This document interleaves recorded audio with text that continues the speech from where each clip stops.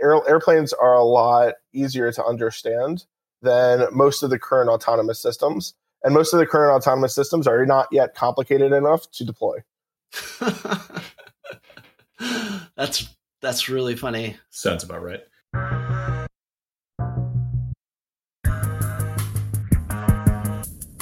Hello and welcome to the Autonocast. I'm Ed Niedermeyer, the author of Ludicrous, the Unvarnished Story of Tesla Motors. I'm joined today by my co-hosts Kirsten Korosek and Damon Lavrans. Today we are talking to Stefan Seltz-Oxmacher formerly of the automated trucking startup Starsky. Starsky recently failed to raise a Series B round and went out of business. And Stefan has written a blog post about his experience and what he's learned about the autonomous drive space. And he has joined us today for a discussion of these topics. Hey, Stefan, how's it going? Oh, good. How are you guys doing? We're doing good. You are a really good writer. If you have any interest in getting into the media side of this, I'm pretty sure people would be glad to have you. I would say I'm incredibly insecure about my writing, so it means a lot for people who professionally write to say things like that. My mom growing up was an editor of a magazine. So my sixth or seventh grade papers would be copy edited like they were going to press and E&R, which does not make you full of self-esteem when it comes to your own writing. Yeah, but that's actually really good. I think the best writers are like always struggle with a certain amount of insecurity. Painfully insecure. Yeah. No, I mean like that blog. I mean, were you expecting that blog post to blow up the way it did? No, by no means. I mean, I was hoping like some people read it, and I was hoping some people were like, yeah, this is a good idea. What surprised me was, I mean, one of the comments I saw on Hacker News was, this is probably the best technical analysis of like the limitations of supervised machine learning, and this guy isn't even technical. It's like, yeah. Nice, that's me. I mean, so what were you trying to accomplish with it? Like, what was the thought when you sat down and wrote this? Yeah. Because I know that there's been a little time since sort of, I think the inevitable what happened and you took some time. So talk us through sort of that process of why you wrote it and what you were trying to accomplish with it. Yeah. So the absolute first version of it was super not even petty. It was super, screw these people, screw these people, screw these people, which, probably wouldn't have listed it as positive of a response, nor would be as truthful nor as good. But super cathartic, really, really cathartic. Incredibly cathartic, which is why it looks so good on my Google Docs. I've written it that way. Part of what prompted me to write it, there's a big problem in the overall industry that essentially most people know, like that S-curve thing, a lot of people know all the evidence for it. They've just never thought about it as an S-curve. And once you say that to people in the industry of like, oh, so if it works like this, then really it's an S-curve. They're like, oh yeah, shit. Like it's this like very quick, like whatever. What's hard about it though is that S-curve didn't really apply to Starsky. And a weird spot that I'm in is I still like pretty thoroughly believe the Starsky approach is the approach that can work. I'm just kind of at this point hoping somebody else takes it up and makes it actually happen, or we won't see autonomous vehicles or unmanned autonomous vehicles anytime soon. Yeah. So let's talk about that S curve. So like what were you describing there? And then I definitely why is it important and like why didn't it really apply to Starsky, but it's important anyway? Like that's a really interesting part of it. But let's just talk about the S curve itself first. What were you describing there? So one of the first things that led me to that outcome was reflecting on the fact that your training data gets more and more expensive the further along your ML thing is. And I actually I didn't have it wasn't my chart to share, but I was talking about this with a guy in a completely different realm of AI, and as hey, I had this kind of funny feeling that it gets exponentially more expensive to improve ML systems as time goes on. It's like, oh, I have proof for that. You want to see? And essentially what he did is he looked at, by looking at public documents, you can figure out how much Amazon's spending on Alexa, Google's spending on Google Assistant, and Apple's spending on Siri. And what you can see is an exponential increase in the cost per new skill added. Oh, interesting. Huh. So, like when it was just, okay, well, I shouldn't say anything. Everyone's thing. We'll have a fifth member of this conversation. So when it was just play music, that was easy enough. But now that it's, turn on the lights, do this, turn on that, it's getting exponentially more expensive. And that's kind of a weird thing. We also noticed that even just, we used task-specific machine learning models, so a model that only did lane detection, a model that only did object detection. Whereas what a lot of teams are doing is they're doing these far more robust models that see the lanes, judge where the vehicles are, judge what their trajectories are going to be. They just keep on pumping more and more information into it. The problem being that if the costs are getting bigger and bigger, more and more expensive without going anywhere. So for a while, I was playing along with this exponential curve and trying to figure out, well, when does that actually, how do you even chart what goes on the axes? And I stumbled across this idea of logarithmic growth, which is the exact opposite of exponential growth. Mm-hmm. And when exponential growth becomes logarithmic growth, you see an S-curve. And that's exactly what's happened in ML. That's exactly what happens if you want things to be really, really accurate. A use case that my co-founder had was the Facebook ability to auto tag photos and recognize who's in a photo. Cool. It works 90% of the time. That's great. It's a great party trick. Now, 90% of the time would not be acceptable if a drone was launching a missile at everyone who had the face of a terrorist. Because a lot of people would, the consequences would be a lot higher, and that wouldn't be acceptable. Right. And getting to that 100% accuracy is the thing that costs all of the money. Right. Which is why you can see teams like Comma AI performing nearly as well as teams like Tesla Autopilot. And where did the cost come from? Just really quick, you mentioned cost. And I think people don't think about cost in data acquisition or as a function of ML development. So, where are those costs coming from, and why did they go up so high? So, even in terms of Starsky's labeled data, we were spending about $50,000 a month. And that was close to that was often hovering between 10 and 5% of our burn was just in labeling data. And then other costs is engineering. Right. So is that the cost is attributed to your employees working on it, or are you contracted out with companies like Scale AI for data sets? I'd say all of that together. Okay. The general thing about logarithmic growth is it's more and more effort. An easy way to measure effort is cost, but some of that cost is we're paying contractors to label data. Some of that cost is we're having engineers work on ML things. The problem with supervised ML is after you get to a certain point, it gets more and more expensive for less and less progress. Diminishing returns, right? Yep.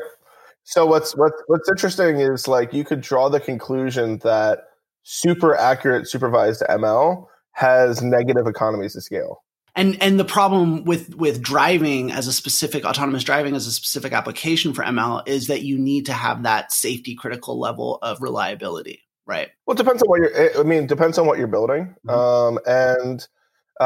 And with the level of that safety reliability can be different depending on how you architecture your system, not architecture system.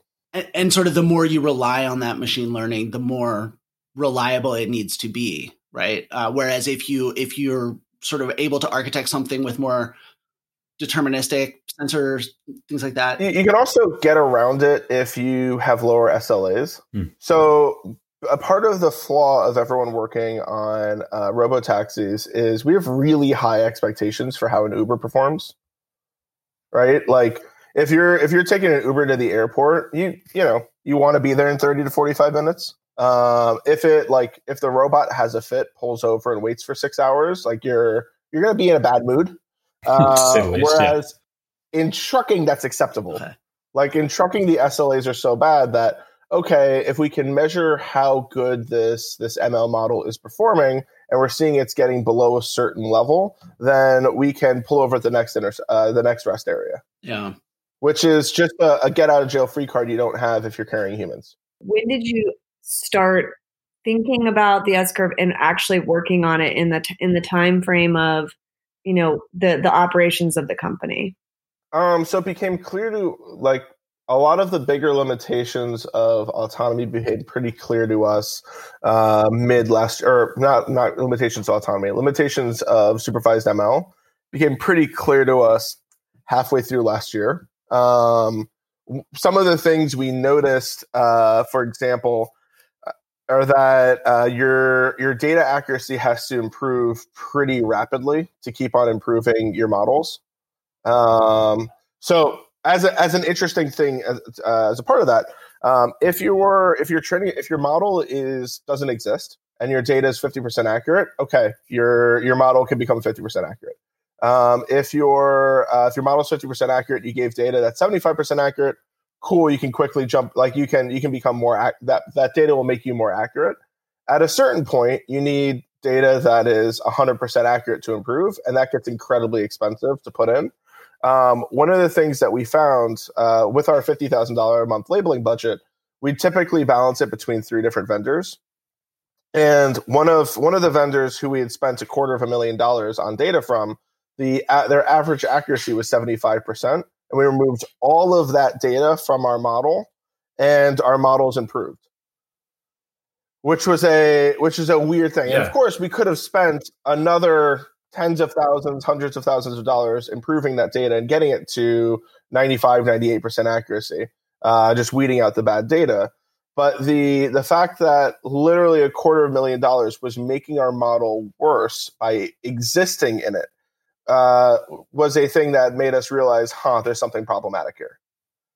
And I'd also go on to say that since most of the labeling companies only promise an SLA of something like 97, 98% accuracy, either they're assuming that the company is going to do a whole bunch of additional QA work on the back end, or at the time when we realized that, which was probably early last year, our thought process was everyone else just might not be accurate enough to realize this problem yet. So how much of the work's... And that's probably just because they're doing a whole lot of things with their models as opposed to single things, which... Right. So how much of the, when you're talking about the SLAs and everything else, how much of that was done in the real world? How much of that was on simulation? We weren't a heavy simulation company. Mm-hmm. The simulation stuff that we did was not the visually exciting simulation that people love to write about. Not like doing stuff in the Matrix. It was more of we're telling this node that's getting information that looks like this. Is it staying between these lines on a graph chart? Gotcha. Was the type of simulation that we did. But so most of the stuff that we actually measure and think about would be in the real world, mm-hmm. with a lot of that type of testing beforehand. If you were to go back and do it again, would you put more emphasis on simulation? It is something that I feel like has sort of become more prominent over the last couple of years, particularly last mm-hmm. year. So is that something? Do you think you underestimated the importance of simulation? It wouldn't surprise me if that trend towards heavier simulation is a realization that logarithmic growth means, the cheapest ways possible we can get way more testing in are things we now have to invest in because of how incredibly expensive the real world is. Yeah. So I want to get back to what we were discussing earlier. Like this blog post, I think one of the things that maybe people didn't understand about it was that it was sort of a mix of it seemed to me anyway to be a mix of Starsky specific lessons mm-hmm. and then just sort of more observations about the broader space. Yep. And you mentioned that S-curve issue in particular was not maybe the most important thing for Starsky per se, but it's more yep. of the big lesson for the space. Talk about that a little bit.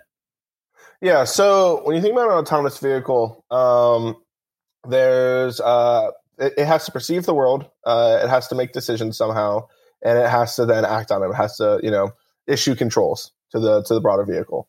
The thing that so Starsky's religious obsession was getting the person out of the vehicle. Everything else didn't matter, right? Any cool technologies that we could apply didn't matter. neat things that would make us feel like cool engineers didn't matter. The only thing that mattered is, can we get the person out of the truck? And the easiest way to do that is if you completely don't care about the building an autonomous decision maker, and you build a statistically safe perception system, a statistically safe control system, and you use a remote person as that decision maker. And that's why we were able to take the person out of the vehicle. Most autonomous teams are primarily at this point obsessed with building a really cool autonomous decision maker. And that's the thing that's being limited by the S-curve. Yeah. So there are whole business models that only make sense if you can build that decision maker and prove it to be statistically safe. And if you can't, then you're out of business. Yeah. What are those business models that would potentially make sense then? So for robo-taxi to work, you both need a radical decrease in the cost of sensors, and you probably need that autonomous decision maker that needs to probably work all the time. With trucking, for example, like if you're going to license the technology to others, you probably need a higher level of autonomy. With trucking as the operator, we thought we could take over the market and have a 50% margin with 100% one-to-one remote supervision. Was how much that didn't matter. If we didn't need remote supervision on the highway, our margin would jump up to like something like 60%.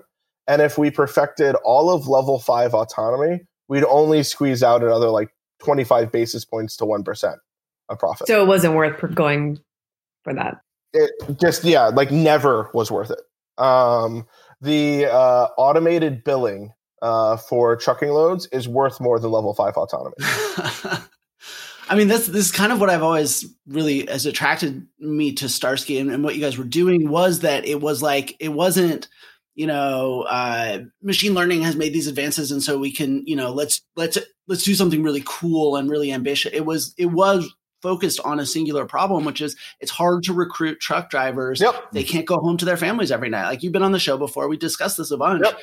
And like that, and to me, one of the things that I've been puzzling through, sort of thinking about your post and everything that's happened and sort of what's going on in the space right now is like, to me, my instinct is, the companies that are focused on solving a specific problem seem better positioned than those that are sort of like, let's drink from this technical fire hose and really like, solve the big problem so that we can and then once we do that, we'll just apply it to all these spaces theoretically. And the business part of this has really come into focus a lot. So so to me, what I grapple with a little bit here is how is it that you guys were so focused on having a business and solving a singular problem, and yet you still had such a hard time? I think most of the Silicon Valley investor community doesn't really understand this space.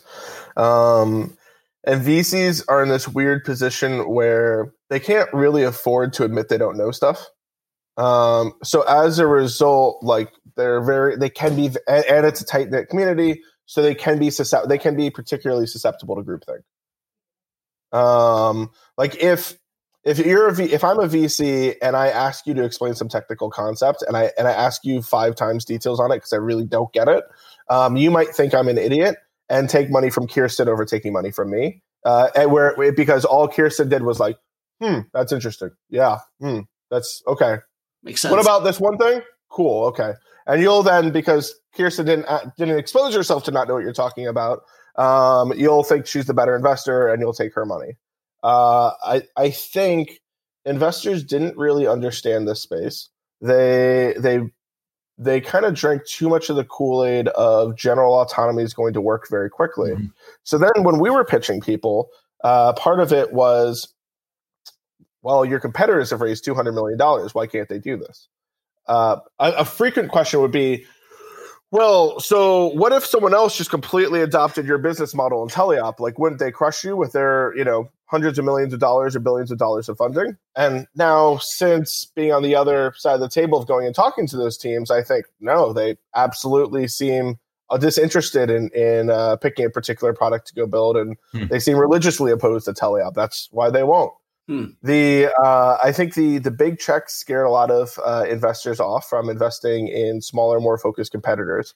And as the whole industry started to not make progress, a lot of investors switched their posture from this is the future to, we want to wait and see when people are regularly hauling people with no person in the vehicle.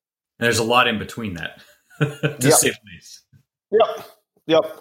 Like there was an investor who, before Series B, said, the whole thing that's going to make my decision for me is whether or not I think you can take the person from the actual vehicle. And if I have a 75% confidence in that, I'll invest. A day later, I sent him the video of us driving on the closed highway unmanned. Hey, this is closed highway. Well, that looks like simulation. A month later, I sent him the video of public highway unmanned. And he was like, yeah, I mean, that's really interesting. But really the thing for me would be once you have 100 vehicles and you're operating at scale and you can show the unit economics. Like, what? So you mentioned investors in your blog post, and you say it took me way too long to realize that VCs would rather a $1 billion business with a 90% margin than a $5 billion business with a 50% margin, even if capital requirements and growth are the same. Like that seems to be another recurring, not just in the autonomy space, but all over. And it seems like it kind of incentivizes VCs to focus on the wrong thing. Like I understand why they do it, but I don't know. The magic of software companies is that they have really, really low marginal cost. And like the cost of setting up a dating website that has 1,000 users a month are not much lower than a dating website that has 1 million users per month. And, that second, the rest of those users are almost all profit. So that's what VCs really like, are these high margin businesses where you build the thing, it basically works by Series A. By Series B, you have early unit economics, and then you're off to the races, and it's money to make that growth better or more profitable or whatever. That's the model that they really know and like. It's all based around a software model. Yep. And I mean, I like to look back at like some of the hardware startups that have launched just in the last, say, 5 years, not related even to this space, but you got Anki as a good example, right? There's a bunch of other hardware startups that have failed in the meantime because again, they're all taking VC money, and the VCs are expecting that level of return that you just don't get from physical production. Yep, and I mean, I think if I had been more disingenuous and said, yeah, we're going to operate to start off with, but then we'll go license it to people, that might have helped me out. If I had, and I had a really good CFO candidate in November actually say, even if it's not what you intend to do, that's what your pitch needs to be, which would have been good advice 12 months earlier. Right. But still, it's kind of a troubling reflection on this system, right? Exactly. Like that you're incentivized to not be honest about what you really trying to do. I mean, I think part of the underlying problem is that there aren't very many successful robotics companies. So the playbook isn't incredibly well written. And I am very confident that to be a successful robotics company, you almost definitely have to be the operator.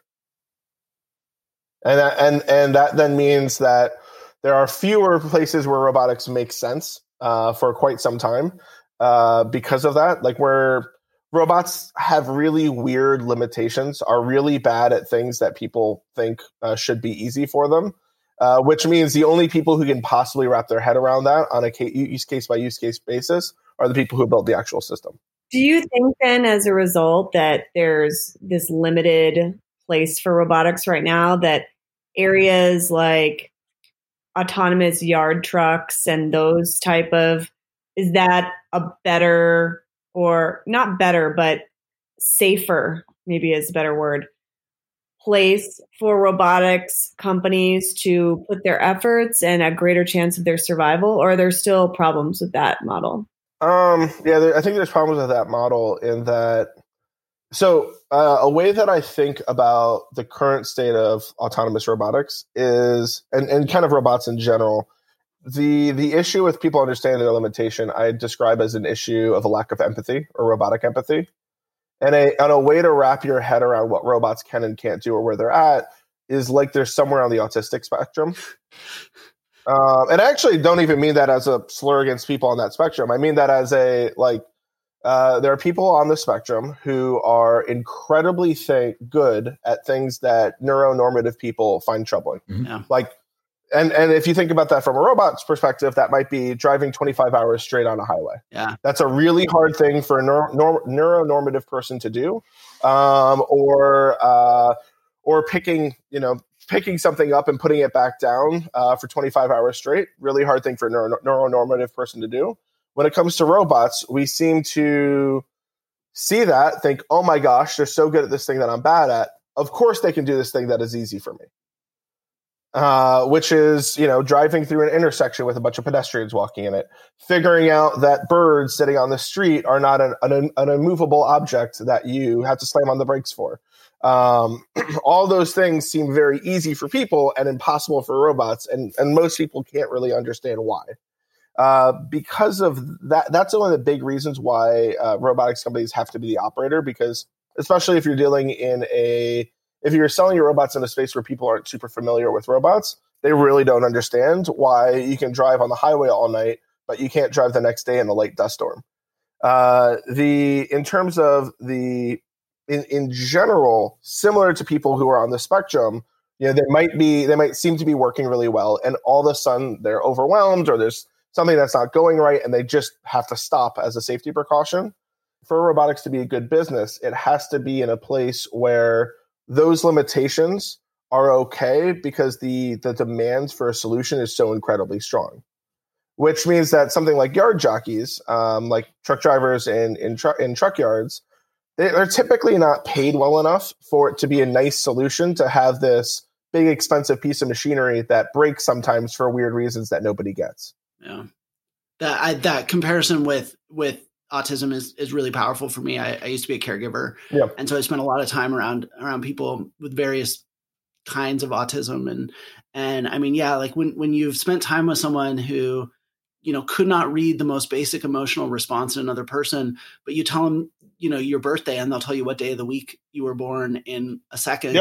It's like, it makes sense. How come you can do that, but you can't understand my facial expressions? Yeah. It's really, things that we don't even have to do consciously, like they couldn't do with any amount of conscious effort. I think that's something that's really important. And you mentioned trucking in the blog post too, as one of those areas where you kind of have to be an operator. Or at least that was your thesis. Do you still believe that? I mean, do you think it would be possible to educate trucking companies to the point where they could understand why they would buy these things, be able to operate them, all that kind of stuff? Or is that just still too hard? It would be really hard. It would be like, if we had perfected level 5, honestly, I think it would have taken us 2 years per initial deployment. And those initial deployments would have been in the low hundreds of trucks. And those systems would probably almost immediately be stress tested by people who tried to use them unsafely. And not try to use them unsafely to get at us, but just because the rules of what the systems can and cannot do are too complicated. What do you think about the business model that has been kind of floating around autonomous vehicle companies for a while, where you have, and not just for trucking, you have the company that builds the full stack, and then you might have the end user, let's say the company that wants to have their name on it, and they want it to be.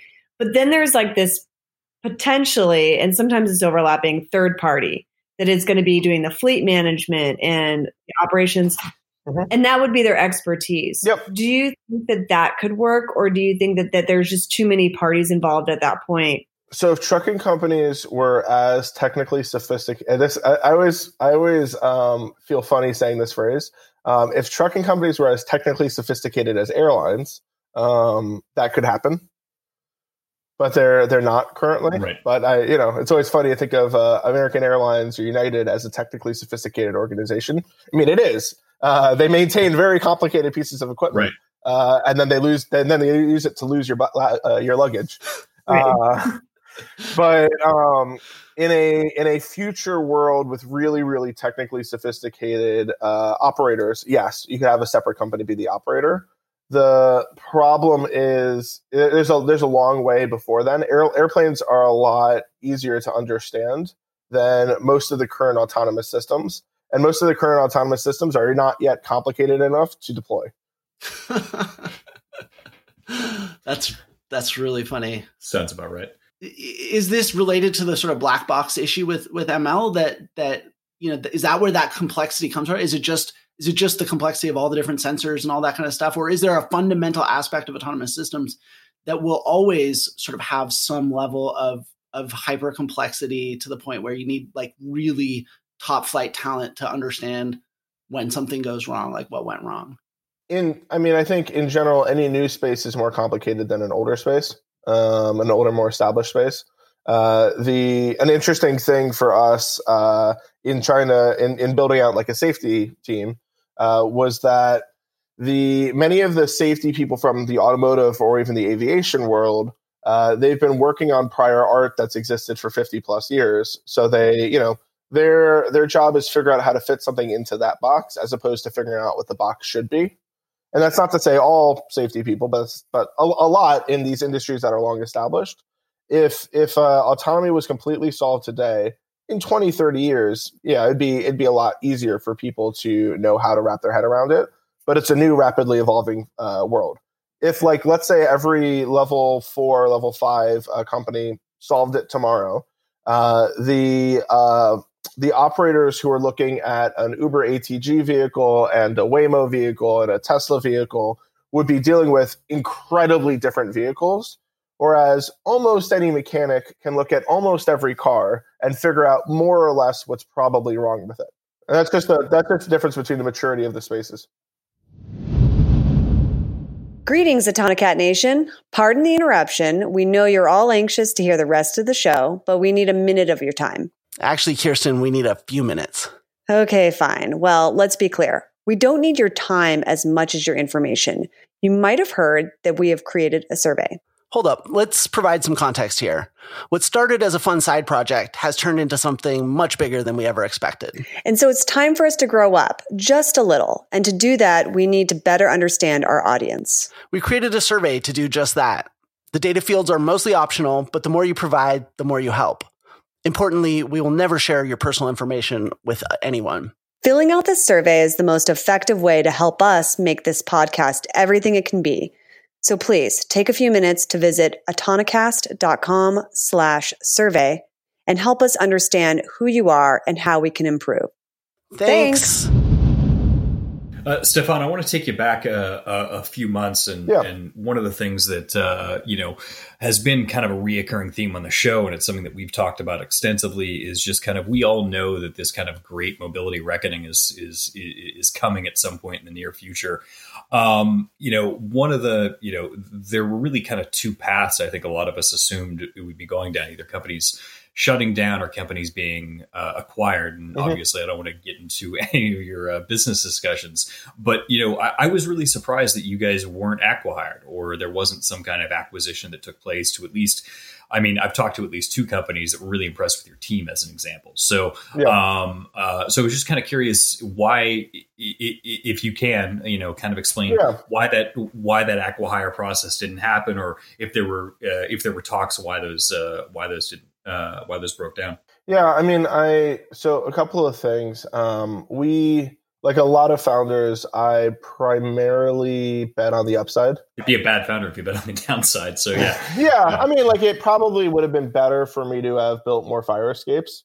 Like if we had cared about partnership stuff more, we would have had easier fire escapes. If I had been more of a person to make more friends in industry among bigger teams, there would have been more fire escapes. Instead, it was, we were as focused on this specific set of the view of the world really, really hard for a very long time, which meant that really Round fell apart sometime around like November 10, November 12, furloughed the team November 15th. And then it was, all right, full court press. What can we get done in 30 days before the end of the year? Yeah. So that hurts acqui-hire stuff a fair amount. There are things that we did successfully that I can't talk about. That's good, but could be figured out. My immediate concerns, and I was talking to Kirsten about this the other day. My immediate concerns was I have 3 expecting parents. I have one person who had a kid maybe 3 months earlier, just got back from paternity leave. I have 10 people on visas. if you're on a visa and your company stops paying you, you have 60 days to get a paycheck from someone else, or you have to leave the country. Right. So like, while I cared a lot about, returning money to investors and, how cool would it be if so-and-so gave me $1 million to land all this stuff, I mostly cared about like, I really don't want to have these pregnant people or these expectant parents who I care a whole lot about to not have health insurance during a pregnancy. That seems pretty fucked. I don't want people to have to flee the country because I did a bad job fundraising. That became the quick priority. I understand. Yeah. Yeah. To back up, you said a bit ago that, had you maybe had more fire escapes, had you developed more relationships in the industry. And I'm wondering, looking back, was there even an opportunity? I mean, your team was not huge. So when you looked at like how you spent your time and you carved up your day daily, like, was there time to even do that? It would have been at the sacrifice of other things. And I don't know what I would have, I don't know which things I would have chose over which. I think another failing of mine, when Starsky was like five or six people, I was the only non-technical person. And kind of one of my thoughts was all the money should go to technical stuff. So any non-technical thing should be super limited. Had I done stuff like hired a CFO way earlier, hired a COO to take over a lot of the day-to-day running of the company, I probably could have spent more time doing partnership-y type stuff and, widening the aperture. Yeah. But I was, if including some contractors, I had about 13 one-on-ones a week with people who are either direct reports or people who are quasi-direct reports, while doing fundraising stuff, while doing blah, blah, blah, blah, blah, and, whatever. There wasn't an incredible amount of time to go build a partnership with this OEM or that supplier or this big autonomous team. I mean, I was reading every contract Starsky signed until, I don't know, maybe 7 months ago. Wow. You talk about, though, the hiring piece, and it's an area that I've been really interested in because it just seems like there's a lot of competition for technical people. Although, as you point out, there's a real need for really good COOs and CFOs who understand this particular business as well, not just a CFO. So what was the hiring like? I mean, you were a much smaller company. I'm assuming you were competing for some of the same people that big, well-funded companies like Waymo and others. Yeah. So what was that like, throughout the history of the company? And did you notice when did it get really tough?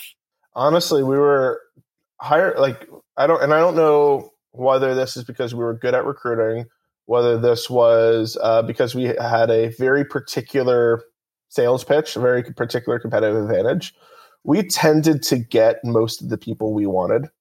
Now there were candidates that, some bigger team literally offered 3 or 4 times the cash comp to. But often those would be people that we were on the fence about wanting to hire. Why were you on the fence with them? Was your strategy to not go for the superstars? Nope. On the superstars, we weren't that impressed with. Why? What was the I mean, without getting labeling someone specifically. So at every startup, there's this contingent of people who don't want to ship, right? Who want to keep on working on the product until it's super perfect, which is why the Eric Ries lean startup thing and MVPs is such an important thing for startups. Build a thing that really sucks, get it out there, see if people want it. But there's always this contingent of people and companies who don't want to ship a product until it's perfect. In autonomy, that contingent has been reinforced by people who have poorly defined safety concerns. So a lot of the industry has a bias against ever shipping. Interesting. And there was, I always think of this one perception lead we talked to from a bigger company. We asked him an interview question, not the hard interview question. One of the, start with an easy one, get to a medium one, get to the hard. Probably a medium interview question. And his response was, give me a team of 10 people in 2 years and I might have an idea of how to do that. Wow. And the right response was, I don't know, do we really have to do that? Or how can we do that more simply? Or how can we do that? Whatever. There's this bias in the industry against ever shipping. And it's not actually a safety bias. It's a let's not do things. I've had this weird, since I've been talking to people about jobs, I've had this weird interaction that's happened a bunch where people from the bigger teams would be like, wow, we just would not take the risk that you guys took with that unmanned run. That is so scary. That's completely against what we want to do. And then I talked to them in detail about how we looked at safety stuff and how we did it and why we decided we could pull the trigger when we pulled the trigger and blah, blah, blah, blah, blah. And by the end, they seem to think that I want a job as a safety engineer on their team. There's an industry-wide bias against moving, which is why we haven't been super impressed by most of the people that we had talked to from some of the bigger teams. What are those misperceptions of what matters in safety? You talk about safety a bit in the blog post, but yeah. So let's talk about the blog post. Safety is deliberately unexceptional. It's deliberately building something that always works the same way and that you can predict how it will work and how it will fail. And predicting how it will fail is really important. That's a bit of a blow to the ego of a lot of Silicon Valley engineers who think you can build something that functionally will never fail. Whereas safety is, this radar stops working in these conditions. And here's how you measure these conditions. And here's how you know if this radar breaks. If you get really deep into safety, it's hard to be concerned about teleop latency because it's just another set of things that fails. And if it's failing, you're pulling over. But also if the radar fails, you're pulling over. And if the cameras fail, you're pulling over. If the drive-by-wire system fails, you're pulling over. Kind of everything fails, and you're planning all the time for everything to fail. The thing that was really hard for us to build a culture around was that safety isn't, if you need a safety culture where everyone can speak up if they see something wrong, but everyone has to know the right way to speak up and figure out if they think something's wrong. And just shouting, stop, stop, stop, I don't like this is not that. Whereas a lot of teams have built that type of culture. Well, I was going to say, I know one of your former competitors, Ike, just put out, their kind of big safety report and that kind of thing. So there seems to be at least those in the industry are starting to recognize that safety, while not the sexiest thing in the world, is at the end of the day, the metric that everybody is going to be based upon. Yep. While it's not sexy, it's something that, do you think maybe you guys were just a little too early to the game to start talking about that stuff at the level you were? So what sucks to think about is if we built more features and done less with them and gotten them less reliable and not done an unmanned run, we might have been better positioned to raise around. The problem with safety is that, it is really important. It's hard to retain that dedication to it when it's literally all of your Jira points for 2 years. And investors just don't respond to it. We had investors as recently as October say stuff like, wait. So your system basically is Tesla Autopilot. Why is this good? The thing is, ours is Tesla Autopilot. You can take the person out of the vehicle from. And that difference, that leap is 2 years of work. So you had mentioned earlier about kind of some of the companies that are doing it right. And, just the ones I'm aware of, obviously there's the startups Kodiak and Ike. Obviously NVIDIA has been making a big push. I think they're still planning to launch their trucking platform in 2022 or something like that. Too simple. Yeah, too simple. Daimler, obviously. Between the startups that are out there right now and the OEMs that have gotten into it and have really started pushing more. Daimler at this point is really just talking about freight autonomy more than even consumer and passenger autonomy at this point. So, is there anybody that you're looking at saying you guys are doing it right, or they're on a proper path? I don't know. Fair enough. No, it's a good answer. Yeah. Until people get over the obsession with building an autonomous decision maker in the middle, everyone's going to fail. And it's just, you talk about how, all these different parts of the system can have, they can fail. You have to assume that they will fail at some point. You have to plan for that. Yep. is that planner part of it, that decision maker part of it, is that different from the rest of the parts of the system in that when it fails, it's harder to plan for that. It's harder to know how it will fail. Why is that different than the rest of the parts of the system? So to start off with, what was nice about Starsky's architecture was there's a whole bunch of deterministic nodes to it, which were only supposed to do one thing, right? Like the lane detection model was only supposed to detect lanes. There's two models that did that. We could measure if it was doing it right. So it should be spitting out lane lines every so many milliseconds. Those lane lines should have a difference in curvature, no more different than the previous set of lane lines by some number of degrees or sub-degrees or radians. That's all super measurable. You can then build a spec around what that means. And if that spec is ever failed, you can issue at first a failed diagnostic. If that failed diagnostic extends longer, you can go into a minimal risk condition, right? It's very easy to define what working is and what not working is. For a dynamic decision maker, a decision maker that is saying, do I slow down right now, or do I change lanes, or do I nudge? It's really hard to actually measure what the right decisions are, which makes it harder to build a safety case for. Now, there are companies that are doing things to invent whole new frameworks to measure whether or not that's safe. One way to try to measure whether or not that's safe is throw it all in simulation and see if it generally makes the right types of decisions.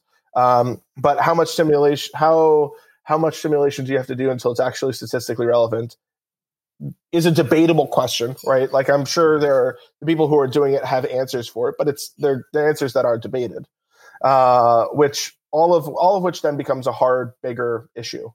Whereas if you just don't even touch that decision maker, if what we did at Starsky's, we had there was deterministic decisions being made. So if the vehicle directly ahead of us slams on its brakes, if object ahead of us stops being this far away, we slow down to make them that far away. That's an if this then that decision. So we were doing stuff like that. Very easy to measure whether you can do that, and easy to build a safety case around it. So in a way, I mean, what you're describing is essentially like sort of decentralizing the different parts of the stack, right? So the more that you have sort of discrete modules for the most limited specific, then you can measure whether that's working better. Whereas if you put it all together into an end-to-end thing, it's like you don't even know what's going on sometimes. And what's also neat about that from a safety culture perspective is the machine learning team that's working on the lane detection model has every right to say what those specs of lane detection should look like, right? And they have every right to say that we need data from the cameras every this many milliseconds. And if we get data this much slower than that, we can't possibly be safe. And holy shit, alarm bells. Or the new cameras that we're using regularly give us data too slow. However, that machine learning person on lane detection then shouldn't really be commenting too much on issues in the rate of change in speed, because that's a controls team issue to understand. Like they don't have the context for it. Now, in an organization like Starsky, they could go walk over and talk to the controls person and say, hey, I was in the truck the other day and it slammed on the brakes really hard and weird. Why did it do that? And the controls person could look at it and say, oh, it wasn't supposed to, or, oh yeah, it's supposed to because of this, this, and that. And you can talk about it like that. But you no longer have the perception team throwing up red stop everything right now orders when there's a weird part of another part of the system not doing things the way that they think it should be done, if that makes sense. Mm-hmm. By making it modular, you better empower your team to give really smart safety feedback. Right. Which is bound up in those relationships between the different sort of sections of the team, that they're communicating clearly and they understand how they affect each other. Yep. I want to talk a little bit about your view of the trucking industry in general, because you were working with truckers quite a bit, right? So that was part of your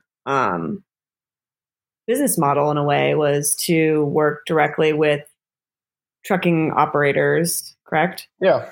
So what is your view of the trucking industry now? I mean, you mentioned earlier that I think it was that automated billing was more valuable than level 5. Yep. Where are the opportunities in trucking right now? I mean, you just spent several years pretty deeply embedded in there, and where are the real opportunities to make a difference in trucking right now, in light of your view that getting true autonomy in trucking or any application is a lot harder than we realize, and we're going to be working on this for a while. In general, and going and stepping a step back to the comment that all mobility businesses are in a hard spot. All mobility businesses are utilization businesses, because transportation is fundamentally a commodity. Mm-hmm. And a big problem that's happening at a lot of startups is startups are incentivized to get a whole bunch of users at low margins and then jack up the prices later. And in a mobility business, you get a whole bunch of scooter users, or you get a whole bunch of ride sharing users, and then you jack up the prices, and you lose a whole bunch of scooter users, and you lose a whole bunch of ride sharing users, which is why a lot of the mobility startups are seeing trouble. In trucking is very, very much a utilization business. If we didn't have our trucks drive something like 7,500, 8,000 miles a month, those trucks would lose money. And we learned from the regular trucking business that, if we made this perfect autonomous system that could only drive 3,000 miles a month, it would always lose money. Even if there was no labor cost, that would just always be a money loser. Because it's a utilization business, it's low margin, it's high volume, and it's a high volume business full of interesting emotions, which means that people who run trucking fleets typically have about 100 problems a day. And they might have some crappy makeshift solution where they can easily solve 90 of them, so that those 10 remaining problems are still things that they're getting yelled at for. And it's, a driver's yelling at them because they don't know what their next load is. A shipper's yelling at them because they don't know where their truck is. There's just a lot of yelling and a lot of, personal attacks. Like, we had a driver in our regular fleet who didn't like something that we said and threatened to drive his truck through one of our buildings. Jesus. And that's not a weird thing in trucking. That's that physical threats are not the most uncommon. So the problem with tech opportunities in the trucking business is that trucking operators are dealing with all of these issues every single day. And the 90 things they know how to easily solve, if you try to reinvent that and they take a risk, it might be that tomorrow they're, instead of getting yelled at 10 times, they're getting yelled at 20 times. And that's they can't live if they're getting yelled at 20 times, because the 10 are intense enough. So as a result, the overall industry is a really hard one for tech companies to sell to. Now, there's a bunch of interesting problems in it where people just, where the tech that exists is pretty awful looking and very much below the expectations that you'd have in Silicon Valley. But nevertheless, it's a hard industry to break into because, trucking operators don't want to try some interesting thing. I mean, even the people on our team got annoyed when the ERP's UI got changed. It's fundamentally a really hard space to sell technology to, in part because of how high volume and stressful it is. It honestly sounds quite a bit like auto manufacturing. And you see there also that culture clash between that tech startup culture and that established what's worked there. Yep. And a big part of it is knowing, this is, I have to make a million cars in the next 2 months. Yeah. Yeah, and just all the physical complexity that goes along with that, and having to just know when not to mess with certain things, right? When you have a solved problem, and just identifying, okay, where can we actually add value here without sort of screwing up everything else or forcing them to throw the baby out with the bathwater. Yep. So looking forward, I mean, you've had a fascinating ride through this really fascinating space, and you've got some perspective, and really appreciate you sharing it, not just with us, but the blog post and with everyone. Absolutely. What do you see coming down the line for mobility startups? I mean, obviously, I'm guessing you're not super optimistic on this space, but I'm curious, where you see, where are the higher risk areas? What are the kinds of companies, or maybe the kinds of cultures, or the things that worry you the most? I thought you were going to go with excitement, or that. I see opportunity. Yeah, no. Both is fine. Yeah. What are the? Yeah, so fundamentally, I think that robotics will thrive in places where there are labor shortages that allow for things that break a whole lot to get paid a whole lot of money. And that's the place to look for those to be successful, like people whose strategy is to be the operator in a labor shortage, which is part of why trucking is so interesting. And the incredible number of people who are willing to be Uber and Lyft drivers makes that a space where I'm, a lot would have to go right for me to think that that's going to happen anytime soon. So that's on the broader autonomous vehicle side. In mobility in general, I think we're seeing a graduation from, okay, Uber can do it, let's everyone do stuff, to, all right, here are the kind of dynamics that a mobility startup has to meet to be successful. So in the meantime, we're going to lose a whole bunch of companies full of really smart, hungry people. What's going to come out of that, though, are a bunch of operators who know the actual limitations of a lot of these companies, who are then going to build a generation of companies that might be better suited to actually survive. So I'm more optimistic with mobility, whereas in autonomy, a lot of money's been spent. Salaries are really high. Salaries aren't incredibly elastic, so a lot of those people aren't going to want 30%, 40% pay cuts. And the autonomous space might be in the desert for a couple of years until it comes back to rationality. How do you think this COVID-19 pandemic is going to impact mobility for better or for worse? I mean, do you see some potential actual opportunities that will spring out of this, or do you think it's more like we're going to just see a lot of companies fail? Yeah, I mean, I think people want to share a lot less than they ever did before. So the assumption that the future is shared is now definitely being questioned a whole lot. I think there's people doing stuff around not sharing that might work out better. I think theoretically stuff like delivery bots and robo-taxis could make a whole deal of sense if they were ready right now, but they're not. In terms of opportunities from COVID, the overused VC line that great companies are started in recessions, maybe that's true, and maybe some great things are going to be started in the next couple of months that are much less crazy. And I mean, I think in general, the best tech startups are really arbitrage companies. They're not pushing the frontiers of what's possible. They're taking what's possible and applying it to a business case that hasn't seen it before. The mobility space got a little close to let's expand the realms of what's possible, which is why we're seeing what we're seeing.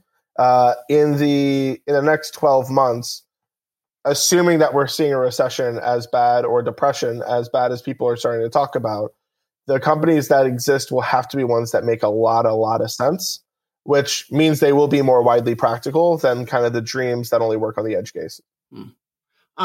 So you talk about we've discussed here venture capital and their role in this, and I feel like that's really the sort of misplaced priorities and herd mentality and all these sorts of things that we discuss here. I mean, you see this repeated, and I mean the micromobility boom bust cycle has been just insane too. And there you see also pursuing scale at all costs. You see. The idea of establishing a monopoly and then jacking up prices, and that's going to work. And like you see these same adages. So I guess my question is, do you see is VC going to change? And Silicon Valley venture capital specifically, like does there need to be another venture capital community much more focused on hardware and operations type businesses, and so we don't just have this software mindset applied to businesses where it doesn't really fit? Yeah. Is that going to change, or is there so much money and so much of a trend chasing mentality that it's just going to no one can stop the dynamic? It has a life of its own now. I definitely am more in the camp that the dynamic has a life of its own. I mean, there are a lot of great VCs who think really smart things about mobility, who think really smart things about robotics. The problem is, as you get to bigger and bigger rounds, it doesn't make sense to have a $10 billion fund that only invests in mobility companies, because pretty quickly you're going to be investing against yourself. So the I mean, I think the problem is specialized VCs in the later stage of the funding rounds. Now, another outcome that might happen is that the VC space got a lot of money came into the VC space after 2008 because yield disappeared on Wall Street. Then they overinvested in consumer and SaaS, and yield disappeared there, and that's why they started investing in frontier tech.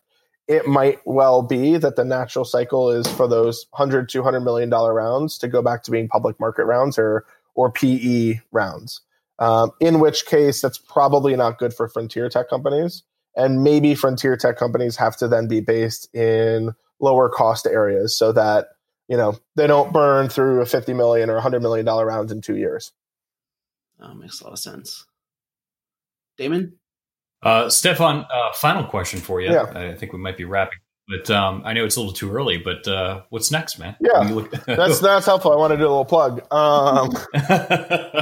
So largely I'm trying to figure out what's coming next. And I'm not exactly sure, but something I'm going to be doing part-time for the next couple of months, especially with COVID, is I'm going to be working with WeFunder to help companies survive this whole end of the world thing that's happening. Nice. So at wefunder.com/loans, there's this program where they're going to work with small businesses. So that coffee shop that you love around the corner, that brewery that you're friends with the owners of, so on and so forth, so that their fans, the people in their community, can loan them money to help make it through this. And is this sort of a throughout the U.S. effort, global effort, or this is all throughout the U.S. Okay. Is where they're licensed to do stuff. So it's loans. It will probably also be equity financing for small businesses. And then WeFunder is also doing an accelerator for companies that might help with COVID, which you can see at wefunder.com/virus. So that's while I figure out my life, whether it's in mobility or outside of, it seems like important work worth doing. Yeah. No, that's amazing, man. Well, we'll definitely add that on when we put the episode out. We'll provide a link to that. Thank you. Yeah, no, I'm sure there's all kinds of. I mean, I have friends who have small businesses that are just already pulling their hair out. Little. My cousin has a restaurant in Key West, and no tourists means no Key West. Yep. I'm really good friends with the guys at Standard Deviant in San Francisco, and they just got ordered to not have people come to their brew house. They don't really do cans. They almost only do kegs. And it turns out not a lot of people are buying kegs when all the bars are closed. Right. Totally. Well, I have to say, I really appreciate, that you've turned what has to have been a really wrenching, terrible experience into not just the blog posts and these lessons that you're sharing with the space, which I think are really, really great, but also just this, throwing yourself into something that's about helping other people. It's really, it's inspiring. So thanks for doing that. And thanks for making the time for us. It's been a really fantastic conversation. And absolutely, guys. It's always a pleasure. So to end, Stefan, maybe you can say what happened to all your former employees. So a bunch of them are now sprinkled around the autonomous industry. Awesome. A couple have deliberately left the autonomous industry. The truck drivers, what's good is I'm pretty sure COVID just ended the 18-month long trucking recession by needing all drivers on deck to get stuff moved around. So most of them are probably okay. Some of our trucking office people are still looking for jobs, and I know our BizOps person is as well, and they're all fantastic. So if anyone wants to reach out to me, I'm happy to help them find jobs. Cool. And where can people? What's the best way for people to reach out to you? Twitter at Stefan ESA. Great. Well, Stefan, thanks so much. This has been, again, just a really fantastic conversation. We wish you all the best, and I'm sure we'll be talking more.